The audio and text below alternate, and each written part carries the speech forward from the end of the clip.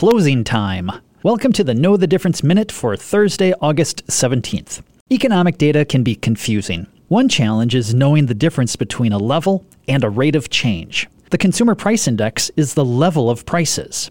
Inflation is the rate of change of prices. Lower inflation does not require lower prices. It just requires them to stop rising so quickly. Another example comes from the monthly jobs report. Headlines focus on the change in payrolls.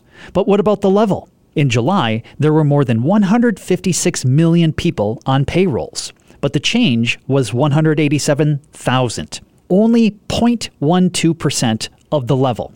187,000 sounds like a lot. 0.12% doesn't. The total number of people on payrolls is up 4% from the pre-COVID peak. GDP is up more than 6%. The labor market has been playing a game of catch-up to the broader economy. That gap is close to being closed. I'm Brian Jacobson, Chief Economist at Annex Wealth Management. That is your Know the Difference Minute.